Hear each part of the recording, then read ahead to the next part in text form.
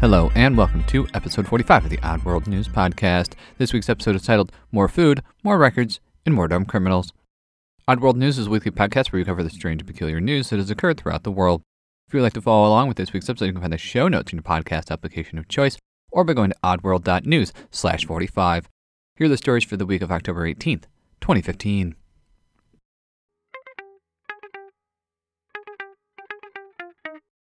No more mac and cheese.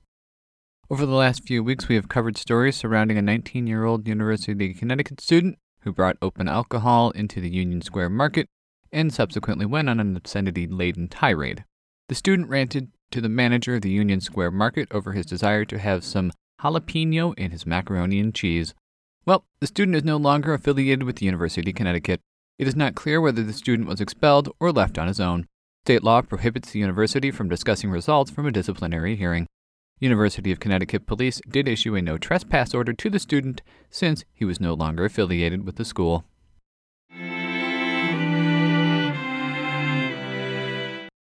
A big loaf of carbs. Last week we brought you a story about a record-setting pumpkin. This week we have another food record. However, for this record, we travel from San Francisco to Italy. At the Milan Expo of 2015, 60 French and Italian bakers worked for nearly 7 hours to create a record-setting 122-meter, or 400-foot-long, continuous loaf of French bread. French bread is characterized by its soft middle and crusty exterior. The bread was baked in a specialized portable oven. The bakers worked at a rate of 22 meters, or 66 feet, per hour. The bakers faced some challenges while making the bread. The first is that the workers had to make the bread outside. The second issue is that they had to avoid any breakages. According to Dominique Enroch, one of the bakers and owner of the La Pompadour Bakery in Paris, states, quote, "It is very difficult to do a very big baguette because we are outside. You know, the temperature. It's cold, and when we are outside for so long, it's not easy." End quote. Ferrero, the makers of Nutella and Ferrero Rocher, backed the venture to break the previous record. The previous record stood at 111 meters, or 384 feet. This record was held by a French supermarket chain. Once the record was certified as being broken, the bread was cut into pieces, smeared with Nutella, and shared with the expo goers. This is the fourth record to be broken during the expo, which closes on October 31st.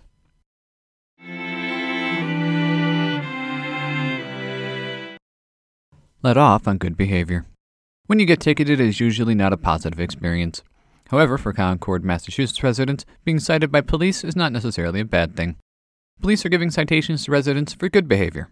These behaviors include wearing a bicycle helmet, looking both ways when crossing the street, stopping for pedestrians, or even something as simple as just wearing a seatbelt. The citations given by the police are redeemable for 2 scoops of ice cream at the local dessert cafe called Reasons to be Cheerful. The owner of the restaurant agreed to donate the ice cream. According to Police Chief Joseph O'Connor, quote, "It is a lighthearted way to connect positively with the community." End quote.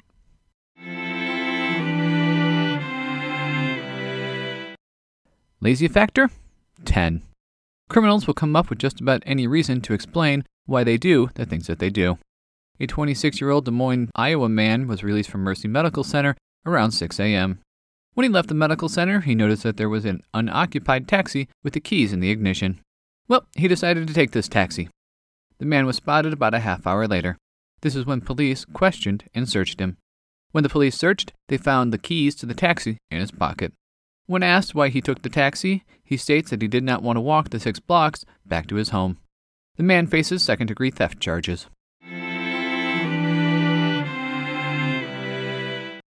Big move. There are those that are quite stubborn and refuse to change their ways.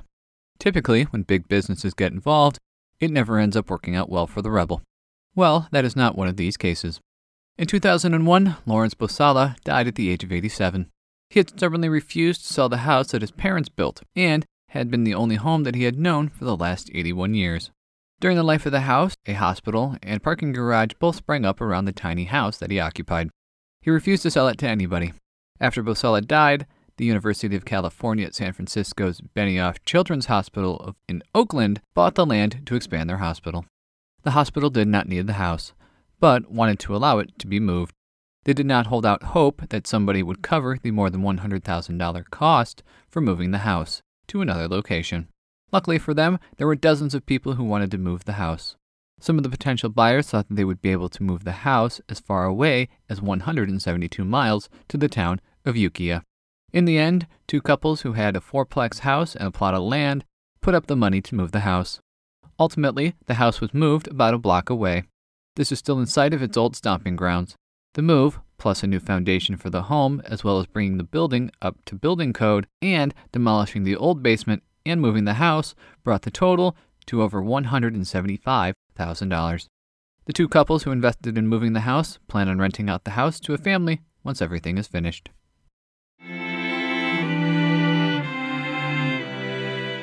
Yes, we are all lazy. In this week's Doesn't This Make You Feel Lazy article comes from Buffalo, New York. Many people work long hours and many work 6 days a week. Now imagine working 11-hour days 6 days a week. It would be a tough situation to be in.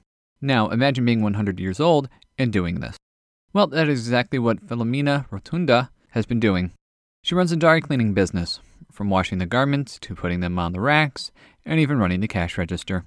Her laundromat is called the College Laundry Shop. She works from 7 a.m. to 6 p.m., Monday through Saturday. Rotunda says that she likes being out and working because it gives her something to do. She states that she will continue doing the job until she can no longer walk.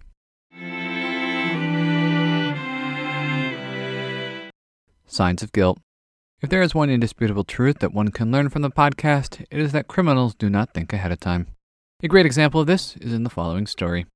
A 19-year-old man and a 24-year-old woman walked into the Attila J.K. exhibition at the Ideco Contemporary Fine Art Gallery in Palm Beach, Florida. As one does in some circumstances, the woman signed the guest book that was near the exhibits. As the two walked around, they noticed a bracelet and a ring that belonged to the owner of the exhibit. The woman swiped the jewelry and put them in her purse. The two then continued around the exhibition and ultimately left. The owner gave the description of the two to the police, and while looking nearby, he saw them in a supermarket. Police officers located the duo and confronted the woman. The woman then furnished the items from her purse. As officers continued their investigation, they noticed that there was some information in the guest book. They noticed several fake emails, including, quote, "We didn't take it at gmail.com," end quote. One of the email addresses included a shortened form of the woman's name, as well as her phone number. Also on the page was a pair of male genitalia with a shortened form of the woman's name next to them. The woman states, quote, "If I knew that they cost that much, I wouldn't have taken it," end quote. The two are charged with grand theft.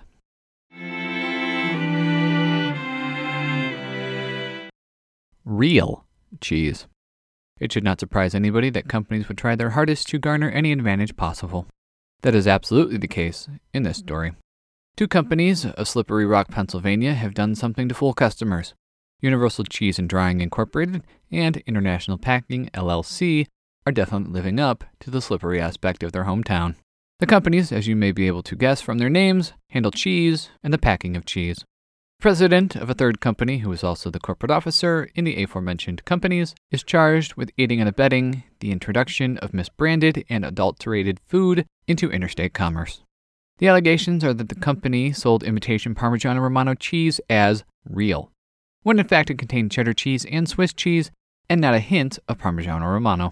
The corporate officer is being charged under a law that holds corporate officers strictly liable for violations by their company, regardless of whether the officer knew about the violations or not. The corporations have cooperated with the investigation by the Food and Drug Administration.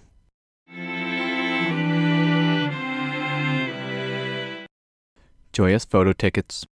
Technology brings some benefits and consequences to lives.